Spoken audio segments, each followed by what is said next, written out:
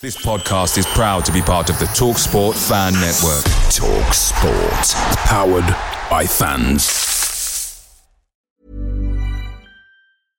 Everyone knows therapy is great for solving problems. But getting therapy has its own problems too. Like finding the right therapist, fitting into their schedule, and of course, the cost. Well, BetterHelp can solve those problems. It's totally online and built around your schedule. It's surprisingly affordable too. Connect with a credentialed therapist by phone, video, or online chat, all from the comfort of your home. Visit BetterHelp.com to learn more and save 10% on your first month. That's BetterHelp, H-E-L-P.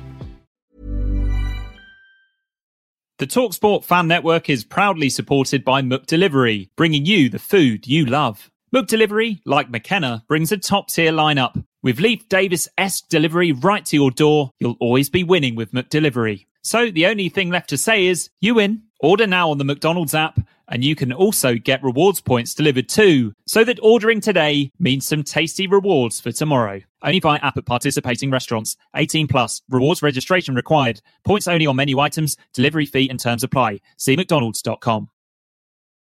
And after a completely calm last 20 minutes of that one, Ipswich launched their 23-24 championship season with a win at Sunderland. Welcome to the Blue Monday podcast.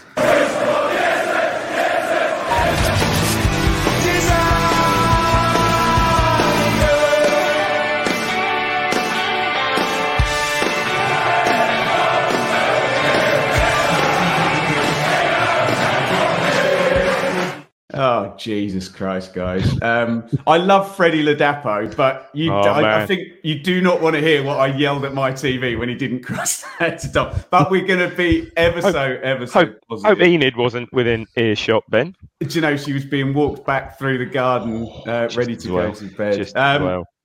Joe, how are you feeling after that? Jesus Christ. Good. Brilliant win, isn't it? First and foremost, I know it was a nervy end to it, but it's always going to be at this level now. We're gone are the days where we're just going to be rolling teams over 3-4-0 every week. This is what games are going to be like. We're going to retreat. We're going to concede chances. You've got better teams with better quality going up against you, but no, fantastic win. Dave, your kind of emotional thoughts before we get into the game? I totally agree with Joe. You know, we weathered the storm, didn't we? Let's face it, first 20 and you know, Goodman probably the only thing he said right that all night that probably we weren't used to that. Let's face it, they bossed the first 20 minutes. We couldn't get a foothold in the game.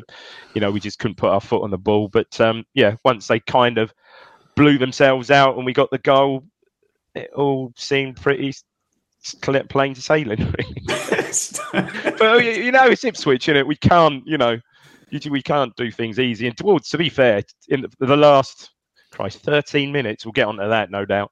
For the last when did they score? 85? I don't know.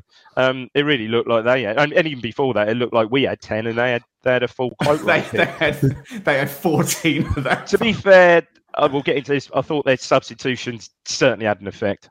Well, let's get into all this. Let's just first say we are live right now. Obviously, if you're listening after the fact, you can join us live on YouTube each and every Sunday. Bit of a special one today because we're not going to be on Sky at 5 p.m, probably a game for the entire season. But we thought we'd go straight after the game. But do come and join us live. And what that means you can do is get involved down in the comments. Get as many of your comments, get your opinions in. I'll try and put bits and bobs in, but we will specifically go to your questions later on in the pod. We love to hear from you live during the show, and we would love you to hit the like button whilst you are here. Should we just mention at this juncture is episode 700? Well, look, Richard's done a grand job. If you look above me on YouTube, yes, we should celebrate. Dave, I've completely lost my head for the last 15 minutes. So, yes, I had totally forgotten that it is. Not that needs pointing out in Richard's banner, but even so, yeah. Well done, mate. It is episode 700. So if you've got any good pod memories from the previous 699 shows, but it's ridiculous, isn't it? We'll stick them in. Look, I know everyone's going to want to get onto the second half, but we will start.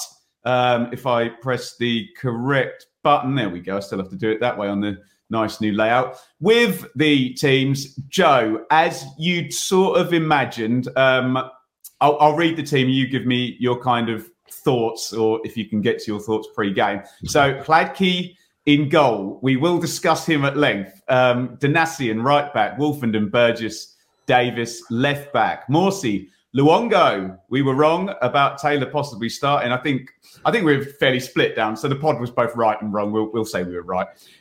Burns, Chaplin, Broadhead. Thank God he started. And George Hurst. Your thoughts then, Joe, on Kieran McKenna's solutions for the absences?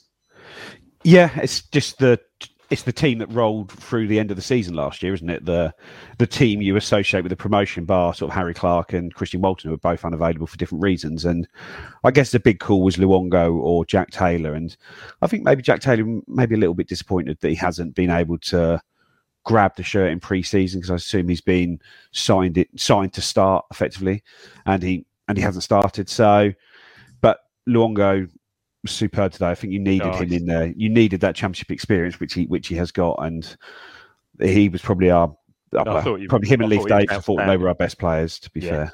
Yeah. What was your take? And can you pick up Dave on Joe's point? Why Luongo instead of Taylor, do you think? I think, again, sort of the whole momentum thing from last season, really. Him and Morsey were absolutely fantastic for that last spell of games, weren't they? And like Joe said, a good several eyebrows were raised. Taylor paid good money for him. How many eyebrows have you got? Sorry? How many eyebrows have you got to raise several? Well, not just me. Cumulative brows. Collective raising of eyebrows. And like Joe said, I thought Luongo was fantastic. Absolutely superb. I thought actually was probably our best player. Great for his age, kept going right through the full. I was going to say 90. What the hell am I talking about? Whatever it was, 103. Sorry. I thought he had an absolutely brilliant game and justified, just more than justified his selection, I'd say. Sunderland, Dave, we'll stick with you. So the highly rated Patterson in goal, Sirkin and Hume. More from him later. The fullbacks still having to play Luke O'Neill centre back with Dan Ballard. Transfer rumours about Danny Bart, who we expected. That Ballard's a unit, isn't he? Jesus, man, he's huge. He was having fun with Freddie at the end. Speaking of huge, Ekwa and Neil in central midfield, Clark, Bellingham, Roberts, and as Rich sort of guessed, it says Semedo on the screen, we'll call him Hamir. Your thoughts on a championship playoff semi-final achieving team, Dave? Yeah, for the first 20 minutes, clearly their wide men were, as we thought, as we said on the pod, as you guys said on the pod, the wide men were the big threat, really. Bellingham with some quite nice touches there. Looks a player. I've always quite liked Luke O'Neill. He's sort of solid, adaptable player, isn't he? I think he's filled in quite well. I think he's filled in pretty well at centre half there. But I thought the striker Hamir up front was a bit non-existent, really, wasn't it? Didn't have the greatest games. However, again, Luongo, I'd say not far. I've got to say, Joe maybe agree, not far perhaps behind Luongo and Davis. I thought Burgess was good today. Yeah, really strong. Let's get into this first half, Joe. And I've been saying for a while, it's never us. It's never us. And then I've also been saying everything has gone right since February the 15th, hasn't it? That first half, if we're completely honest, to go in 1-0 up at half-time was falling in the proverbial barrel of whatever and coming out smelling of roses, wasn't it? Tell me about the first half, Joe. I think there's a few mixed metaphors going on in that one. As I said, my head's completely gone. But no, we looked very nervy at the start, the first sort of 15, 20 minutes, especially like Hladky's first touch is a pass that he gives away. His first about 5 touches. Oh my God. Can I look? Yeah. Both Hladky and Danassian were really struggling on the ball as they pushed down. Even someone like Morsey was getting caught on the ball, and it looks like there's sort of passing lanes opening up, and he's just was electing to keep the ball and then getting caught in possession. And it just felt the pace of the game was just a little nice press from Sunderland, Joe. Yeah, the press, we struggled with that, and we just weren't quite with the pace of the game. But to be fair, I did think after that sort of first 15, 20 minutes, it was pretty even from that point on, and we were creating more dangerous chances. When you look at the chance Chaplin had, the nice little play between Burns and Hurst, where Hurst sort of fluffed his chance. Obviously, the goal. Burns had a decent, or Davis had the shot from the Burns cross, didn't he, as well? And so we actually started creating something. And I think that's the thing about the press. We were so used to playing against teams that were just bunkering in against us last year. Fair point. When we get through this press, we are so dangerous. Our attacking patterns look so good. I know, just the movement. And like I said, that Chaplin chance is a perfect example of that, where it's like the ball in, Broadhead takes a touch, the little back heel straight to Chaplin. Once we get going there, we really do move it nicely. We are going to score goals this season, aren't we?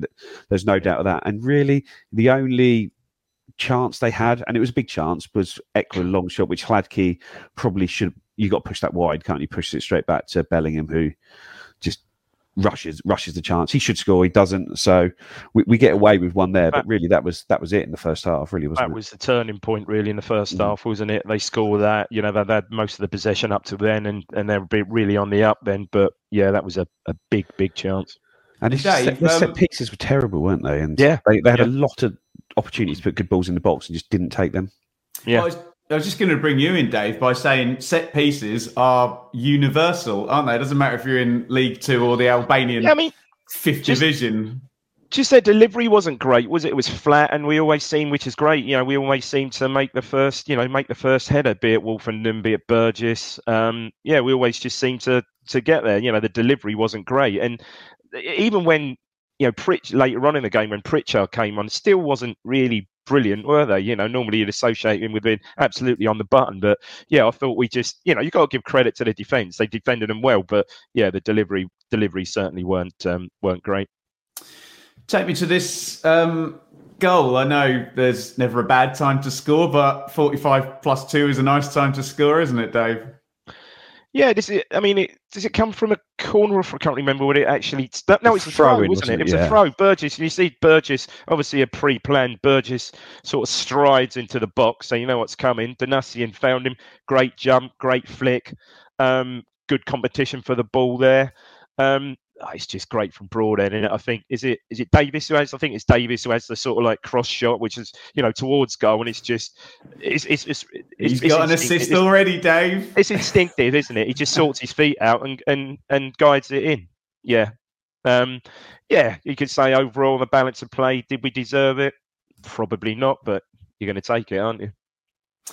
Joe, I agree. I think Dave's maybe not quite where I am on that. I was like, oh, hello, I'll take that. I would have taken 0-0 very much at half time. Oh no, so would I. But you know what I mean. It's And nice to see a non-celebration done properly by just non-celebrating rather than signalling that you're not celebrating, which draws attention to the thing that you're trying not to. Yeah, it's all very low key, wasn't it? Fair play to me. Give me your take on the goal, Joe. Well, it's just, I know we spoke, like McKenna spoke last year about how we worked a lot on set pieces in the previous summer for something we were going to bring in this season. And he said one area they haven't worked on is throw-in. So I wondered. Love it. So day one. So last year we worked on set pieces all summer. The ball pulls back, Lee Evans smashes a corner home. This year throw-ins is something we say we're going to work on. And then day one, ball goes into the box. Burgess comes up. He doesn't normally come up for a throw-in. And then we sort of turn a throw-in into a corner almost. And don't forget who's not playing, Harry Clark, who can launch. Yeah, got the long for there. But I think it's really sharp from Broadhead. I know people say, it just hit him. But he really gets he angles that ball in there. And it's one of those rare ones you could celebrate before the ball was in the goal because you could see it rolling in to the other side of the keeper. Yeah. I'm going to read that one from Neil down there. Will the club be doing a town in 5 plus 13? There we go. Keep your comments coming, guys. Right. We'll get as many on the screen as we possibly can. Into the second half, Joe, will stay with you. Much improved, wasn't it? As soon as the half started, we just were on it, and we were passing the ball, we were keeping hold of the ball, we were moving it up, and we were playing the game more on our terms than we had been in the first half. I think, like I say, post that first 20 minutes, we were sort of back in sort of level pegging, really. But second half, we sort of were really starting to exert some dominance on it. We really needed a goal to show that. Just getting back to first half, how did you see the penalty shout, Joe? Denassin Clark. Seen him given, I'd say, on that one. He sort of got the wrong side of him, didn't he? And where he'd looked to go shoulder to shoulder, he ended up sort of going shoulder to back. So, but I think the fact he went down quite easily probably didn't help his cause. Yeah, when he blew, I thought, oh, here we go. Delighted to see the free kick go our way. Yeah. Yeah, very, very strange, because it was the exact thing. I was at Leicester Coventry earlier. It was the exact thing. We saw a team just coming out at half time and, looking a different side, which can take us up to. And Joe, I said before this game, I don't care if we don't win, as long as George Hurst scores, and we can say, right, he's put that to bed. He never scores at Championship level. Yes, he does, Joe. Yeah, and some goal as well, wasn't it? From Broadhead. It was really this slide rule. Little bit of movement, wasn't there? We were you could see we were starting to probe on the passing, and there were some nice little balls into the feet of the players, and then it just sort of, one of those goes into Luongo, and he just does a nice turn, gets away from his man. It's pulled, but a good bit of refereeing to let that play on. Gets the ball rolled, and then obviously Broadhead picks the ball up, and it's that on the move, that through ball, picks out the runner. It's a real sort of pace on that ball he passed there, doesn't he? He doesn't sort of leave it there. It's a real perfect ball. And we mentioned last year his pass that he did to Chaplin for the goal against Peterborough away, the assist for Chaplin again at Barnsley, I think, was it, where he sort of, at Charlton home, the little dink ball that he put through there. And no, just really, really good assist. And Hurst sort of, it's a good chance, but he's still got to take it. And he absolutely larrups it, doesn't he? And keeper doesn't stand a chance. And it's just, that is exactly what we wanted. Sort of lifts it in. I think you're right, Joe. The pace on the ball makes it. If the pace on the ball isn't there, he's probably got to take a touch and cut back on his left foot, probably. No. Yes, I said, and just a confident finish. Absolutely buries it, doesn't he? As we saw so many goals like that last season. It was just as you were, really, wasn't it? And I think he scored in all his pre-season games that he played for us. So it's not. I know pre-season is not massively important, but as a striker, getting goals is always a good thing. And like Ben says, this Championship hoodoo, no goals in 40 games in the Championship is, well, it's not no goals in 40 games, is it? It's 1 in 1 now. That is the stat. Been laid to rest, That is the real quiz. Now, we think we know about football because we've made 700 podcasts. Explain to me how a team can be in control with 11 players for the next however many minutes. I thought we were really good.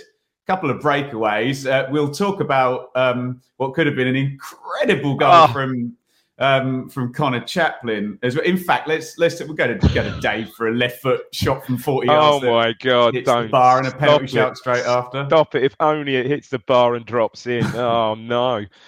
Yeah, I mean the ball just breaks. He's just so alert, isn't he? First time from what? Just in the D, or just perhaps goal side of the D in the centre circle. Absolutely gets it spot on, doesn't he? It's a bit like what he used to do on Soccer AM, wasn't it? The crossbar challenge. Perfect. And it's a penalty, though, isn't it? The aftermath of that, it's a penalty, isn't it? Christ, yeah, I mean, obviously. So the referee, Dave, referees never play advantages for penalties because why would you?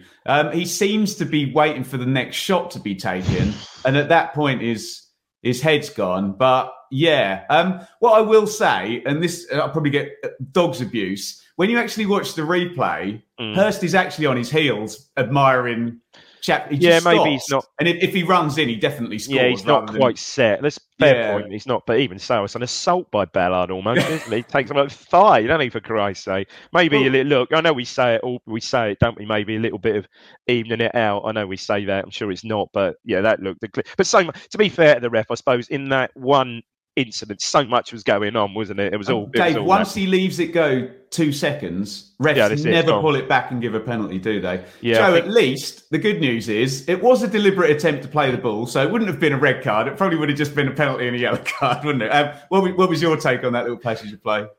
Well, firstly, the shot from Chaplin is unbelievable. It's just a little sand wedge, little lob wedge, isn't it? Just thinks up there. The keeper, you could see he was panicking as he ran back. His face just drops, wasn't it, when he runs back? But yeah, Hurst, I think maybe Hurst would have been better off trying to sort of control the ball rather than hit it first time, sort of trying to use his body to bring it under control. And I think at that point, it's 100% going to be a penalty if he does that. But because he's sort of trying to shoot, but the ball's sort of sitting there, I don't know sort of what he's trying to do, but it's just a nailed-on penalty. I don't know what. I think the ref was still admiring Connor Chaplin's shot.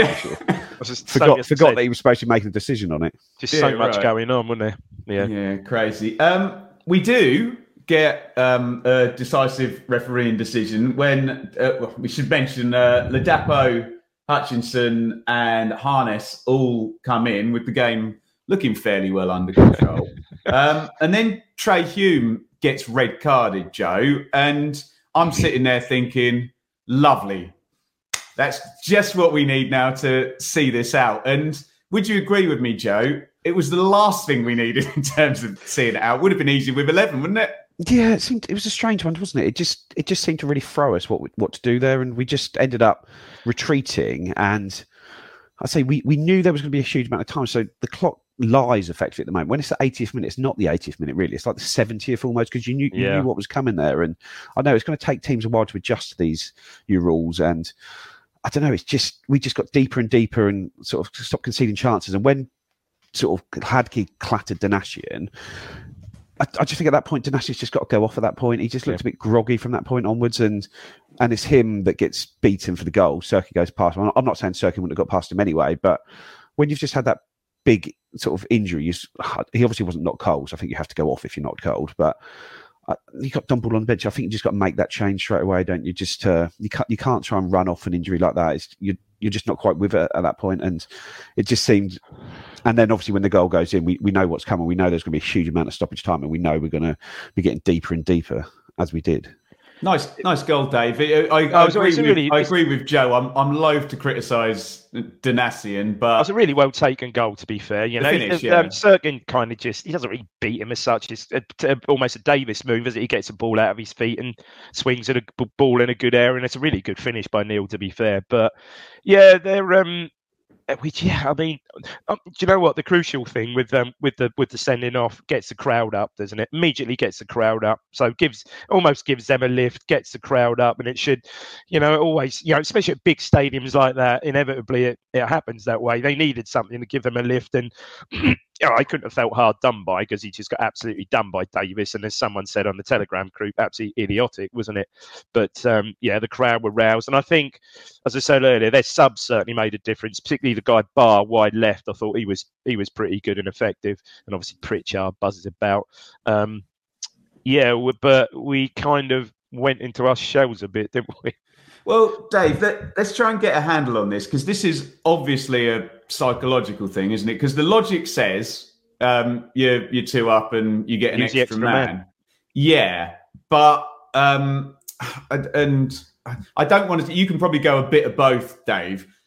Sunderland need credit for just going for it. Frankly, they had nothing to lose. Our game management was absolutely hopeless. Yeah, not great. No, we just could not keep the ball, could we at all? But I guess it's just one of those things that gets a life of its own, and one team can't run and the other team are just attacking, right? Also, do you know what? I think that just shows the character of a team, because I know we've said it before and it's perhaps an old cliche, but Ipswich teams in the past under that bombardment just wouldn't have seen it out, would not have seen that game out. And look, it took, as in the 102nd minute, was it? It took an absolutely worldy save to keep us with the result. But it was a tough watch. Oh dear.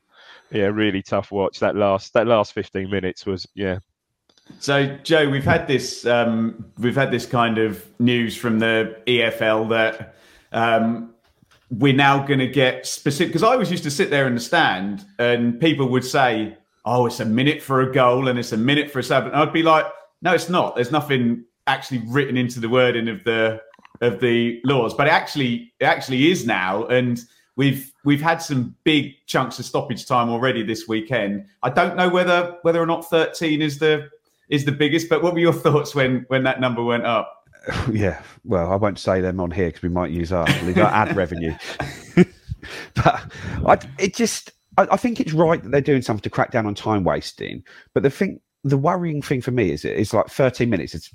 It's a long time, and it didn't feel like there was a lot of stoppages in there. If that makes sense, there was obviously the Donatian stoppage, but that was about 3 minutes, and like the other 10, I know it's right, and I know that these are the rules, but it's like how do you speed up the subs and goals to such an extent that you're not going to end up with 13 minutes if you've had 2 goals and 8 subs in this? 13 minutes almost seems that they've added on a minute per sub.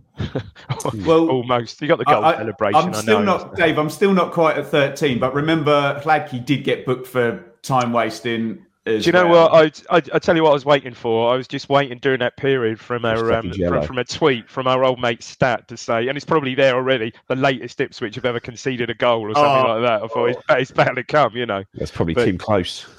It's got arc down. Yeah. It's shades of that, wouldn't it? Yeah. And then obviously people were then saying, I remember Brentford first game of the season, 2000. No. Oh God, yeah, that was on the first day. The very first ever pod, Dave. Number one. Number one, yeah.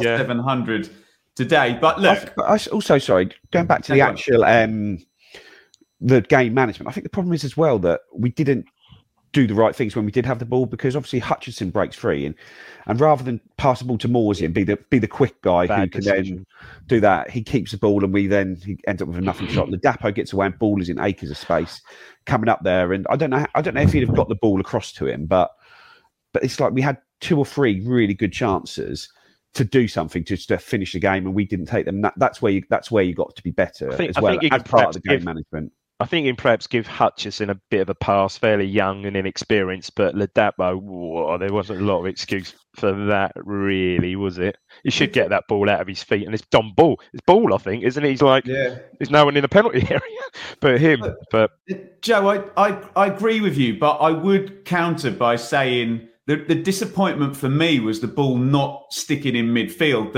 I remember hearing Mark Kennedy describing last year as a wave game, that you never want to be involved in a wave game where it's just going back and forth and back and forth. And what we needed to do was be up the pitch. And this is I know they absolutely ran their tails off, Morsey and Luongo, etc. That's where they need to, because it wasn't sticking with Harness and it wasn't sticking with Hutchison, as you mentioned as well. And yeah, I agree. Obviously, the criminal bits are when you're 2v2 and bearing down on goal and you have to score. But it's interesting. We don't ever look to make a sort of a change of shape sub on those. Is it like it looked like he was going to at one point, Joe, and they were tinkering with the 3 every time. I thought Jackson's going to come in to the right and he's going to drop ball into midfield. Sorry, go ahead, Joe. Yeah, and I just think maybe do you just need that third body in the midfield sometimes, as opposed to a Hutchinson and a, because you sort of got Burns, Hutchinson, and sort of, well, obviously Ladapo up there, but you're not really getting anything out of them, are you all? And it's like, could you have just had him ball coming on in that position and just dropping into that 3? But I don't know, it's difficult. He obviously likes this system shape for it. Yeah. Well, so Dave, the 13-minute stoppage time, the other thing that was happening, and I should be very positive about this, there was some beautiful head it, kick it, block it, get rid of it, defending. And then talk to me at the end, because I think my narrative on Cladkey changed in the 102nd minute, and maybe you make a save like that, and you can see it coming. Even those balls when they were getting the ball so on an angle, even those chip balls in the box weren't brilliant, but that was the one they finally got right, wasn't it? And is it? I think Neil. I think it's Neil again, isn't it? Or is it Ballard? No. Who takes the shot? Yeah, it's the goal scorer. It's Neil, isn't it? It's Neil. Does everything right, doesn't he? Everything right. Gets over it, volleys it near post, and it's a good save. And part of the post involved there, but he gets a foot to it. He gets something on it, doesn't it? I thought, oh my God.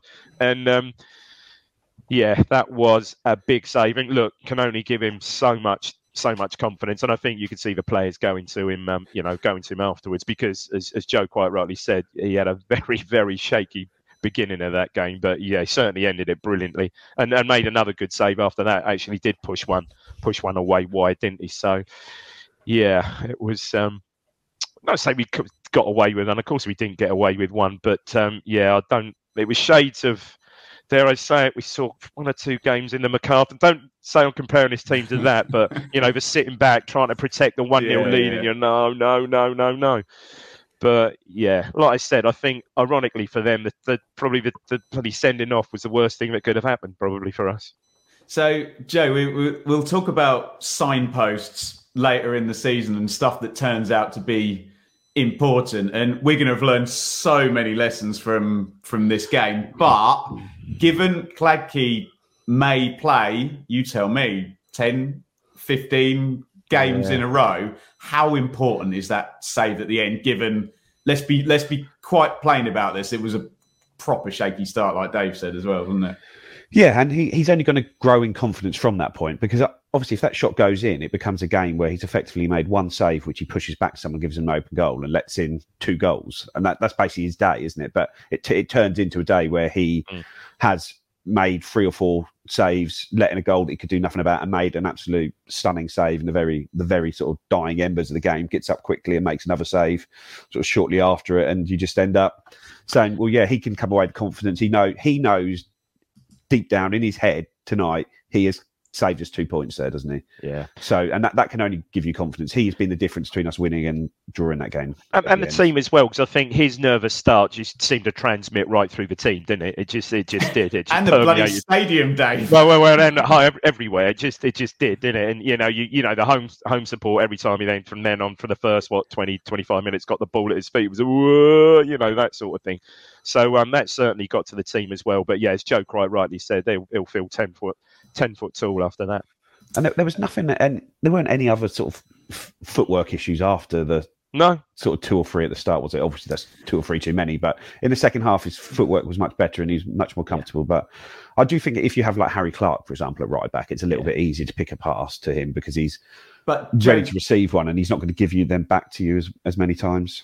Sorry to interrupt, Joe. It's when it's got in a player's head when there's a couple of times in the first half when he's on the ball and he's trying to prove to the universe that he's okay with his feet, and you're like, that's not normally what you would do there. You're having extra touches. It's the lady doth protest too much, isn't it? And you're kind of like, come on, this needs to not be a thing, and especially given their press. Right, we got to get through this. Let me just throw the numbers up, and then I will get both of your takeaways. If you're watching on YouTube, you'll see, for God's sake, if the idiot presenter presses the correct button, you'll see a rather red-looking attack momentum graph there up on FootMob. Let me give you some actual numbers, though, and given that onslaught at the end, 66-34 in Sunderland's favour on the possession,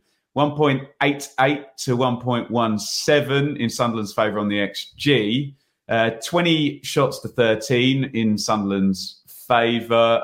Again, that's padded by the last 13 minutes. We didn't score most of those chances, but the numbers are the numbers. Read them how you see fit. 2 big chances to Sunderland, 1 big chance for Town.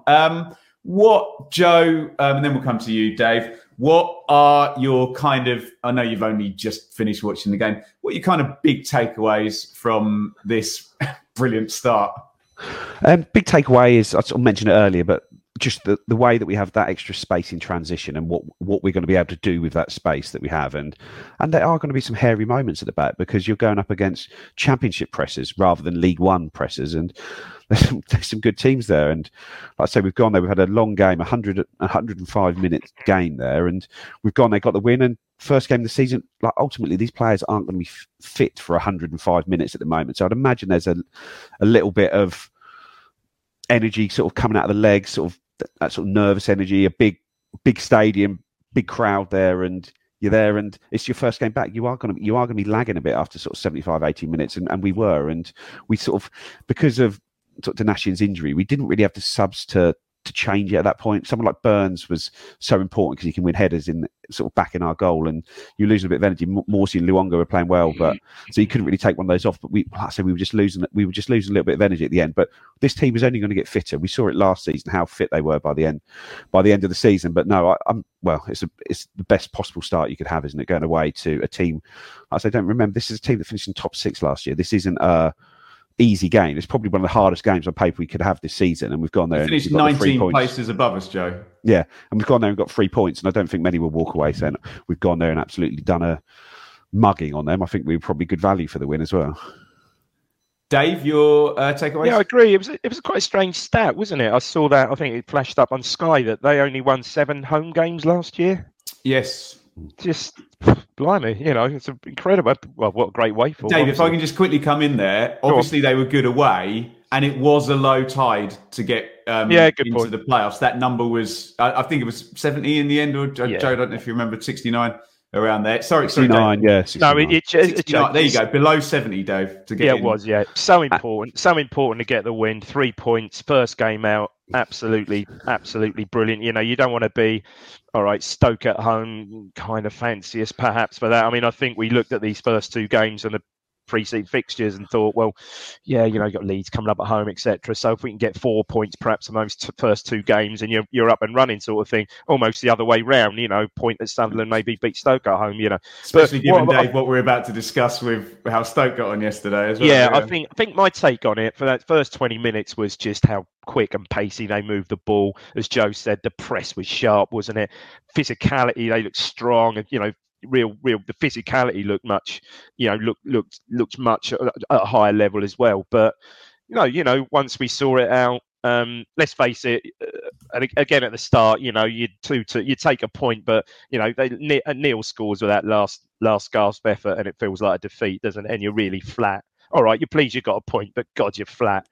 Charlton away last season, etc. So absolutely brilliant start. 3 points, off we go.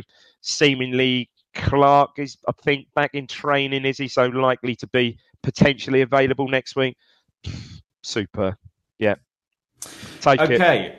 And also, a comment from Rich on there, which is important. It's only the second time we've ever won at the stadium. And it's a ground we've got a terrible record at. We'd won 1, drawn 1 and lost 10. Only won once in Sunderland since 1989. We won in their relegation season, didn't we? Yeah.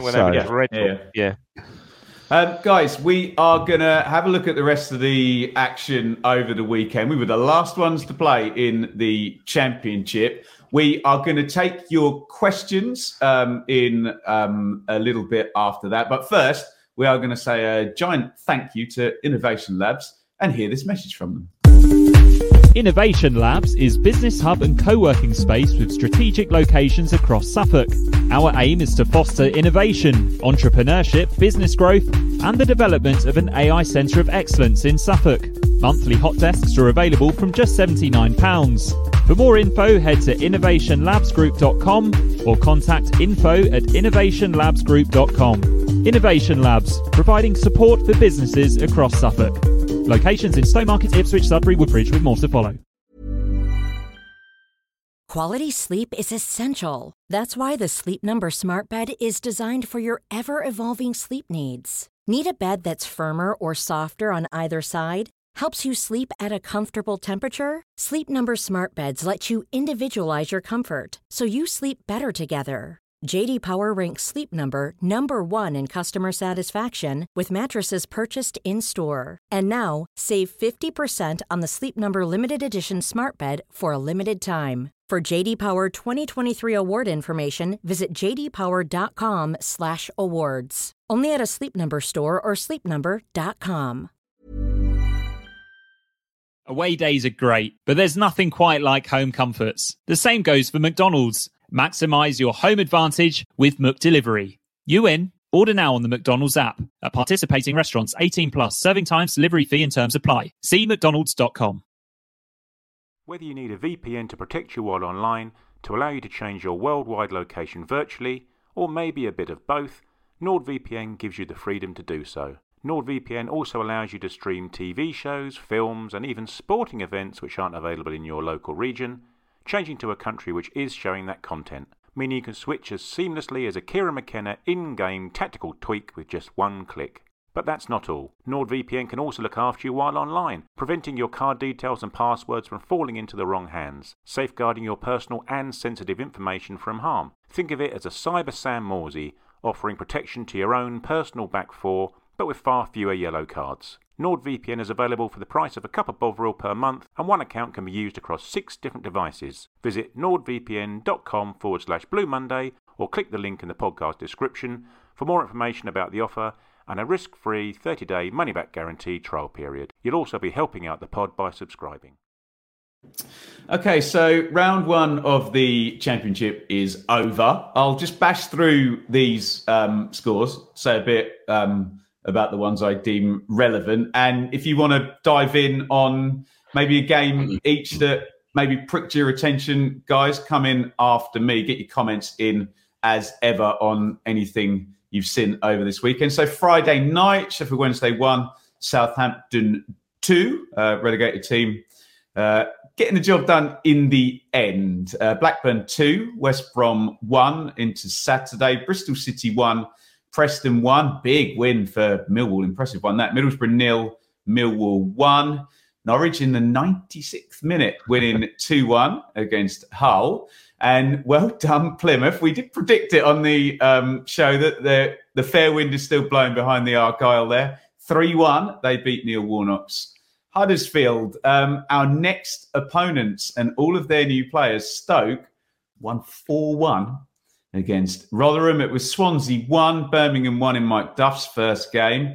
At half-time, this was 4-0 and ended 4-0. Watford 4, QPR 0. You can tell us in the comments whether that's good news or bad news for 3 weeks' time, depending on whether they get their act together between now and then. Leicester 2, Coventry 1. Kieran Dewsbury Hall 2, Coventry 1, basically. Leeds 2, Cardiff 2. Leeds, huge late equaliser there. Joe, what pricked your attention out of that lot? The sort of 2 games I watched, Sheffield Wednesday v Southampton. I thought Sheffield Wednesday were poor, really. I thought Southampton were okay, did well enough, but I just find sort of Russell Martin incredibly dull to watch, the passing around at the back. But they got a win, but they didn't look too sharp. But they've got quality in the tide. And again, I watched Leicester Coventry earlier today, and I thought Leicester looked like they're there to be got at a bit as well. They were so open on the break, weren't they? And really strange, sort of like really narrow formation and 3-2-5 when they've got the ball. Yeah, but a lot of really, I don't know. It seemed a lot of round pegs in square holes there. So I think they're going to need to do some recruitment. So I think they might be the slow starters in the league. And I guess it's just whether this works, whether they hold their nerve and stuff. But I know they got the win, but they weren't all that for me. That's very interesting, Joe, because you and I had discussed before. We had it the other way round, didn't we? We thought Southampton would probably be the slow starters, but I don't disagree with what you've said. Anything stand out for you there, Dave? Yeah, a few things. I mean, the Southampton game, you've got to think, looking at their lineup, there could well be some big personnel changes before the end of Kyle Walker-Peters and his dressing gown and cigar. Kind of think so. In fact, I was down on the South Coast last week and met a Saints fan, and he didn't think Ward-Prowse would even start on Friday. So yeah, that's an interesting one. I've got to have a shout for Plymouth actually, because in my 1 to 24 on the Gab, Rich put mine out on the Gab Sutton. I think I put Plymouth at 23rd and got called a dick on the YouTube comments, which is totally fair enough. In my defence, that was about 2 or 3 weeks ago before they signed Morgan Whittaker and Barley Bumba.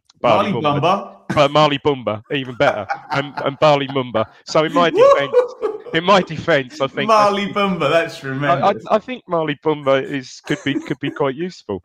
In my defence, that's my point there. But Millwall, what took my eye to like teenage subs, the winger created it. What a finish! What a finish! Dave, I can direct you to a lovely You're video big on on the Millwall, aren't Benjamin you? Bloom football channel. 10 you're big on Millwall. To watch out for. Romain Esse, the goal scorer, was one of them, as was Archie Gray, who started for Leeds today. Oh, what a dynasty! What a dynasty, Archie Gray. So his dad was Andy Gray. And his hang on, his dad's Andy Gray. Some kind of nephew, like a great nephew of Eddie Gray, yeah. Eddie Gray, yeah. Well, his granddad's Frankie Gray, Leeds Forest player. Yeah, bloody hell, I didn't realise that. But other than that, I mean, QPR. I did think QPR 4-0 down at half time. I did have a quick check that Andre Dazelle started, and he actually played pretty much the full game. I couldn't believe he was the sort of guy 4-0 down at half time. Gareth Ainsworth team that you think, he's got to be hooked at half time, but in fact he was almost onto the bitter end. But that's not a good start for them. But you're also quite big on Watford, aren't you, this season? Only for a bit of a gamble. Honestly, not massively. No, that was just me having a bit of fun, to be honest. But Norwich are known for scoring goals in the 90s. Last season, previous championship seasons, maybe not last season, though. Quite well, but last season we were them together. Sorry, come on, Joe. I'll just leave that league table up there, shall I? I think the atmosphere at Carrow Road, there's not going to be a lot of patience in their fan base for David Wagner. I know even if they win, it sort of reminded me of when sort of Mick was here at the end, and even when we were winning games, as soon as we'd lose one, it's just straight onto him, and losing in game, he's not going to last season, is he? I always think when you're managers like that, there's no point in continuing with them, is it? And I don't know, they just seem to be.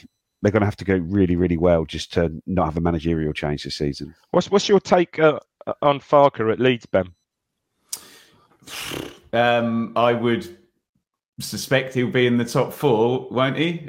With that sort of squad of players. Again, we just got this bizarre August where you still think Kyle Walker-Peters and Livramento and Ward-Prowse and another whoever are going to go from Leeds. Tyler Adams might be sold. There'll be bids for Sinisterra and Nonto, and at Leicester as well. They'll probably, and it's just a bit odd. That's not all going to. That's especially after today. Yeah, that's not all going to settle. But would you like to see a round 1 league table with?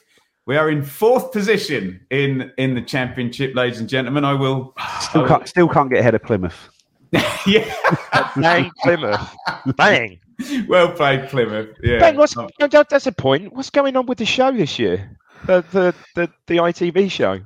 Is that going to be the format as it was last night? I'm going to talk to you about that, Dave, when we've off air, aren't you? You're going off air recording. But I did see Dean Ashton at Leicester today, walking out the ground. Yeah, so, I can tell you his views on it, and I'll keep them private as well. Right, shall we get into the questions, guys? Anything you want us to discuss? And you guys are so well trained, aren't you? If you can help me out in the comments, just stick a Q before your question and maybe a question mark afterwards. Then it helps me because the chat moves quite quickly. Can I just really quickly ask? There's a couple I had of my own. Joe. First time, I think, correct me if I'm wrong, I've seen Kieran McKenna lose it on the touchline in such a way when that penalty didn't get given. Has there been another? It's odd for him, and we have the analogy of you're safe on an aeroplane. Well, the air stewards are calm. It's when the air stewards start thrashing about, you want to worry. And I have that with Kieran McKenna. What's your take on that? Yeah, I guess he could just see that's the game sewn up if you get that penalty to score it, isn't it? And you're sewing the game up at that point, and it's so obvious, isn't it, that he just gets totally wiped out. He's just not been that emotional type of manager because I would imagine he thinks that would affect the team if they see him losing the plot and they might get a bit riled up. It's like that, does he? I don't think that's he's been booked before as a manager, I don't think, has he? So that was his first yellow. Yeah, true. But no, he normally has his little iPad, and normally when a big incident happens, he goes and looks at the iPad and knows he's right. And then it's nothing on the iPad; it just says "calm down." That's what it says. Then mentions it in the sort of post-match press conference. A couple of managers sent off over the weekend. Corberan was sent, wasn't he? Yes. Yeah. Someone else as well. Yeah. I mean, look, we've been on the pod. We've certainly, members of the team have certainly complained about time wasting a lot, and I think it's great if you can stop players kicking the ball away. I mean, we have these ridiculous things in football. Don't start me on, quote, shepherding the ball out, which is literally a foul if you're not within playing distance of the ball, and it's just not a foul. And standing on the ball on a free kick as well. It's literally obstruction and a yellow card, but you can just go and stand on the ball and stop people taking it. So I'm kind of my pedantic law follower. I'm sure someone will ask about Mark Ashton's comments about transfer rumours. Word it in there because I want to get the guys' take on that. Right, guys, can we get reasonably quick answers? Don't give us chapter and verse, and then we can do as many questions as possible. Joe, who's coming? Who's leaving from Charlie?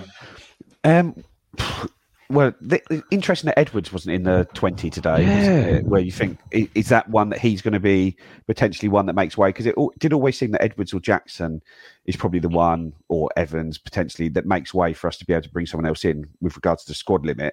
So I'd say that, he's probably the most at risk because Hutchinson came on and played that role that he played.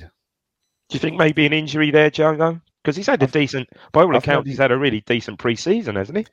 I'd heard he travelled. I just think he doesn't offer anything different to Hutchinson, really, does he? And you've got Jackson, who offers the sort of Burns replacement. I really like Edwards, but yeah. You might be right. You might be Dave, sacrificed. are the confidence boosts for Hladky and Hurst the kind of things you look back on in a few months' time as important? I think we've covered that very, very much so. Yeah, your striker gets off the mark game one, massive tick. And yeah, after a shaky start, ultimately your goalkeeper's arguably Dave, a match winner. Sorry to interrupt, Dave. Play the reverse scenario. Hurst starts on a scoreless streak and Hladky lets 2 goals go. So it's almost the opposite not happening huge. As input, if I'm not stating the bleeding obvious. Absolutely huge. And at that venue as well, whatever, I don't know, didn't see the crowd, but I guess approaching 40,000, whatever, at that venue as well. So important, especially a striker, so important for the strike, your central striker to get off the mark. And yeah, as Joe said, what a brilliantly taken goal. Dave, I'll stay with you so Joe doesn't get 2 similar-ish questions in a row. Any change in recruitment priorities for you chaps after that from Rich? It's a tough one, isn't it? Because, people have been crying out. Well, certainly people have been crying out for another striker. So I guess that would still perhaps be on the cards because at the moment, centrally, you've only really got Hurst and Ladapo. I think Rich perhaps mentions Burgess there. I thought he was absolutely superb today and absolutely grew into the game. His distribution was pretty good. Again, he just wins. He's so strong physically, in the air. Well, that's just numbers as centre-back, though, Dave. There's one required, isn't there, surely, still? Yeah, no, absolutely is. Yeah. But, yeah, absolutely is. So, yeah, I wouldn't say no. After today, no, I wouldn't think there was a change in recruitment philosophy. I'd still say, yes, another centre-back, preferably left-sided centre-back and another front man. And, yeah, perhaps there is room for another squad player or 2 also. Joe, Dad and Son Gaming World, what happened in the first 15 minutes we were so off the pace? What do you think the cause of that was? It just seemed like the intensity was a little bit much for us at times, and when you make one error, it just sort of compounds it, and we just hadn't quite got to grips with the press, and I think that went from the back of the team to the front of the team. Every player was sort of holding on to the ball that sort of half second too long, making bad passes, making bad decisions, and it just needed to settle down. But it was just, I know you're going to have moments in games when you're like that, but we just need to make sure you sort of come through them and keep doing what you want to do. Thomas, I think we've done Hladky, so thank you for your question, and we'll skip on to the next one. Dave, anyone else feel a bit bad for, it's from Colin, a bit bad for Mogga given how much we love him as a club? Shame to see him lose his cool a bit. Oh, it's just frustration. Deal, isn't it? Yeah, frustration. I think the sending off was probably the final nail that sort of tipped him over the edge, really, because as we said in the Telegram group, it was idiotic. So no, not really. Just showing his just frustrating afternoon for him, wasn't it? Especially after the start they had, and with the Bellingham miss, one thing and the other, it'd have been extreme, as we said, extremely disappointed to come in at half time, certainly 1-0 down, and then we get control of the game 2-0 up, and he's just losing it, isn't he? So I ain't got no issue with that, really. And he's just a great guy, Mogga, isn't he? Indeed. Joe, Isaac Fitton. Of the newly promoted teams, who has the best quality? Now, it depends if you have factored Plymouth's home stadium into that, because they're the best team in the world, let alone out of 3 at home. But what's your take, Joe? I'd say us by a long way, to be fair. Sheffield Wednesday look really far off it still, and I know they've had a sort of tough summer with regards to managerial changes and recruitment, and I think they're going to be a different side. But like I say, I like Plymouth, but really, if they finish 15th, they're going to think they've had a fantastic season, where if we finish 15th, we'd have had a disappointing season. You can't factor in the goal from Marley Bumba, though. It was John Barnes-esque yesterday, wasn't it? It was John Barnes against... Fair, it was a hell of a goal. It was John Barnes in a Maracana, like a 1980, whenever it was, 4. Yeah. Maracana. Marcus Patrick Nash Lee, the quadruply named. Evening, chaps. Great to see a ref not giving any contact-free kicks, but how did you think our intensity was in getting back into defensive positions? You can split that pre and post red card if you want, Dave. Yeah. No, I mean we just sat back, didn't we? After the red card, we sat back and pretty much invited them on. But no, I thought up till then we were really well organised and in pretty much control of the game. I think they were saying on the comms that Sunderland were just completely running out of ideas. A big shout for Roberts. God, crikey! Some of the times a good old fashioned. Love to see that good old fashioned dribbler, isn't he? And he had one or two brilliant passages of play from him.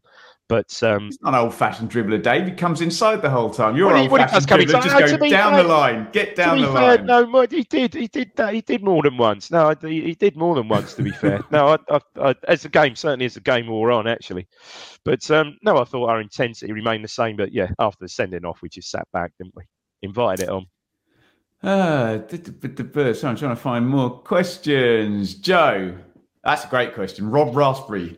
What was the biggest lesson the team learned today? I guess it's just the pace, isn't it? The pace of these games are going to be played at, and you need to be on it from minute one in these games, don't you?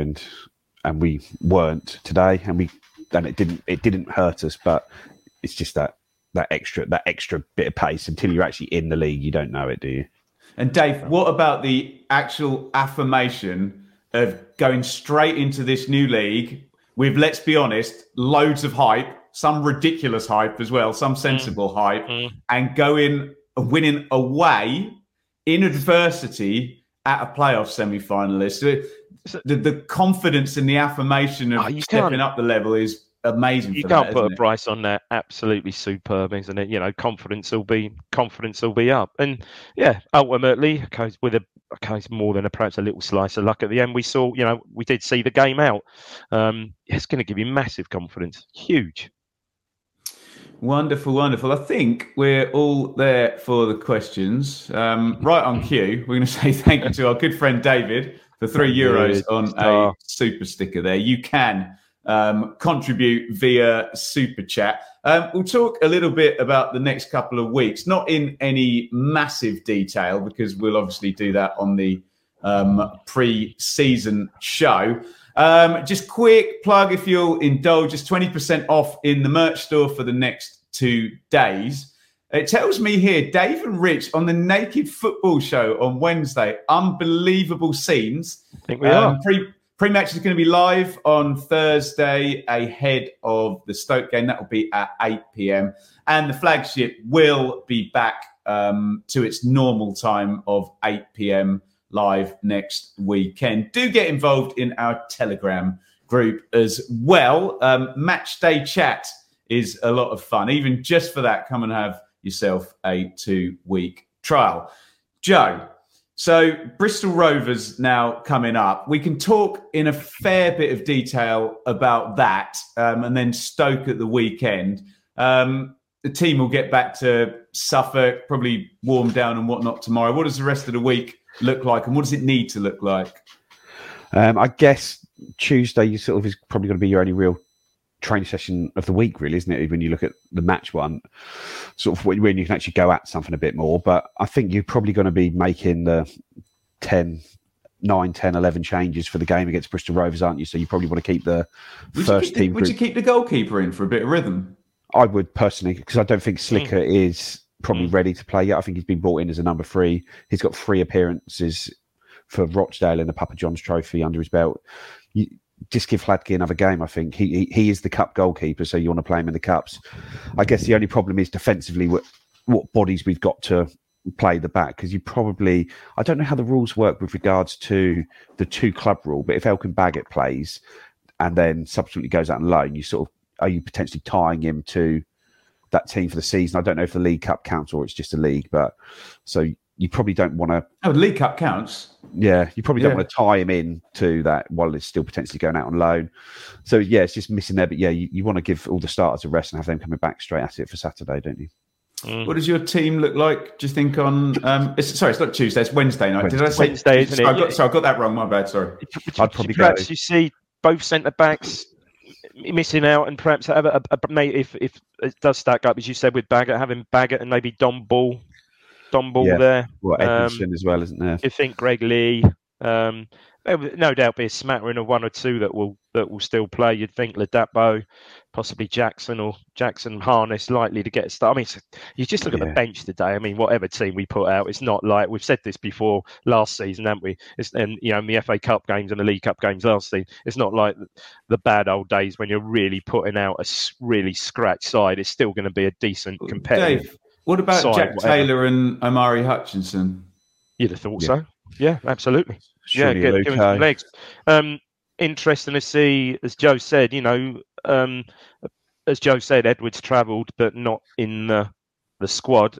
Whether he gets whether certainly he gets a start, or at least certainly on the bench. I see. Quite a few changes. I think quite rightly too.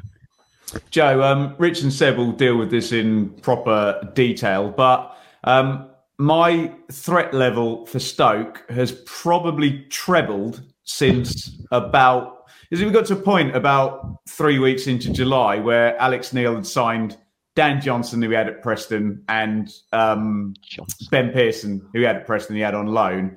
And it's all gone a bit wild after that. And look, a lot of people have got Rotherham finishing low down.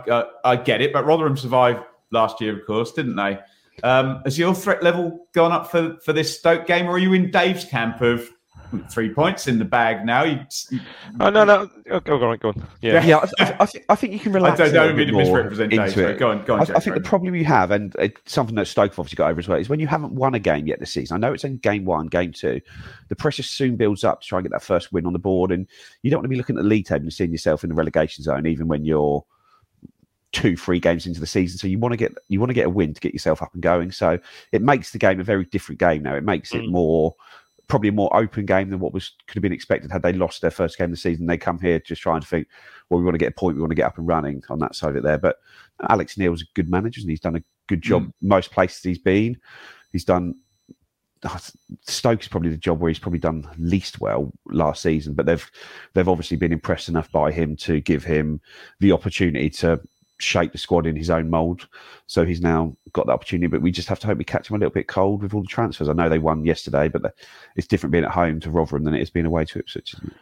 And Ben, with Stoke, I mean, we've known them in previous over the years to be quite strong, quite physical side.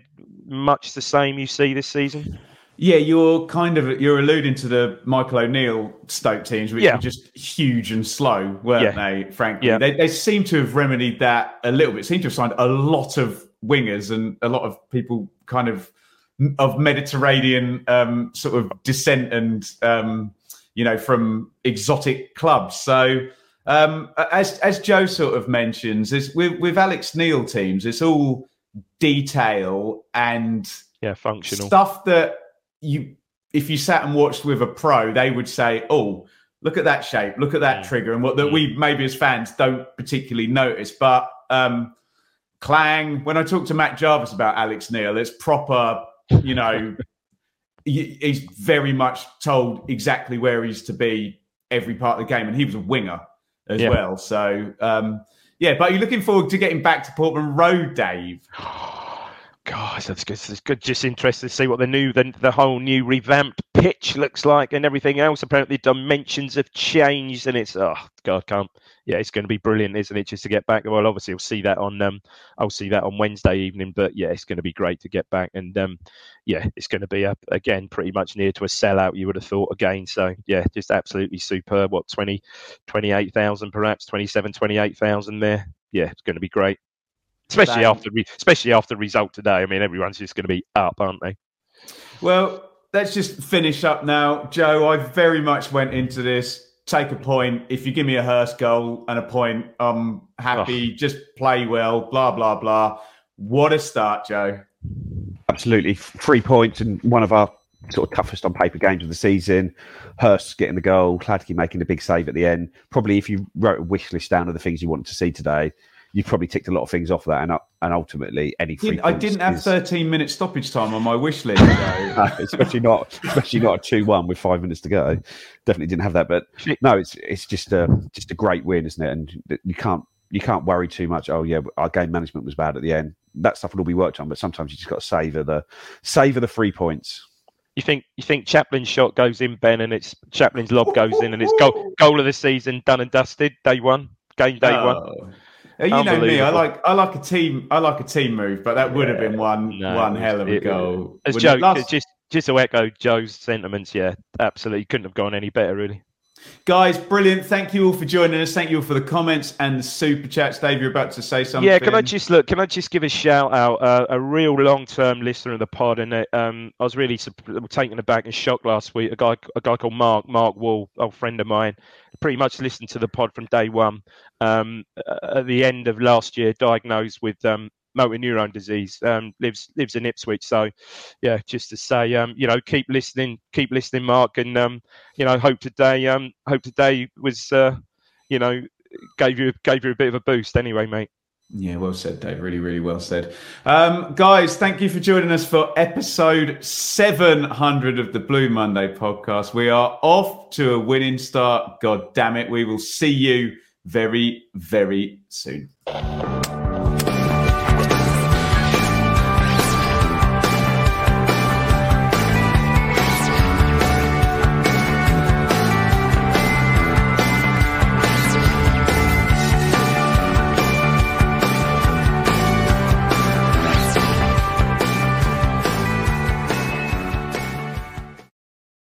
It's the promotion run-in. Everyone is gathered round to watch. The McNuggets share boxes are there, offering much-needed distraction. Your mate's already been booked for double dipping, but in you swoop to steal the last nugget and claim all 3 points. Oh, and there is the Harry Clark fist pump to celebrate. Order McDelivery now on the McDonald's app.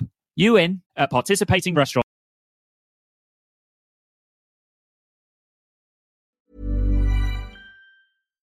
Hi, I'm Daniel, founder of Pretty Litter. Cats and cat owners deserve better than any old-fashioned litter. That's why I teamed up with scientists and veterinarians to create Pretty Litter. Its innovative crystal formula has superior odor control and weighs up to 80% less than clay litter. Pretty Litter even monitors health by changing colors to help detect early signs of potential illness. It's the world's smartest kitty litter. Go to prettylitter.com and use code ACAST for 20% off your first order and a free cat toy. Terms and conditions apply. See site for details. This podcast is proud to be part of the TalkSport Fan Network. TalkSport. Powered by fans.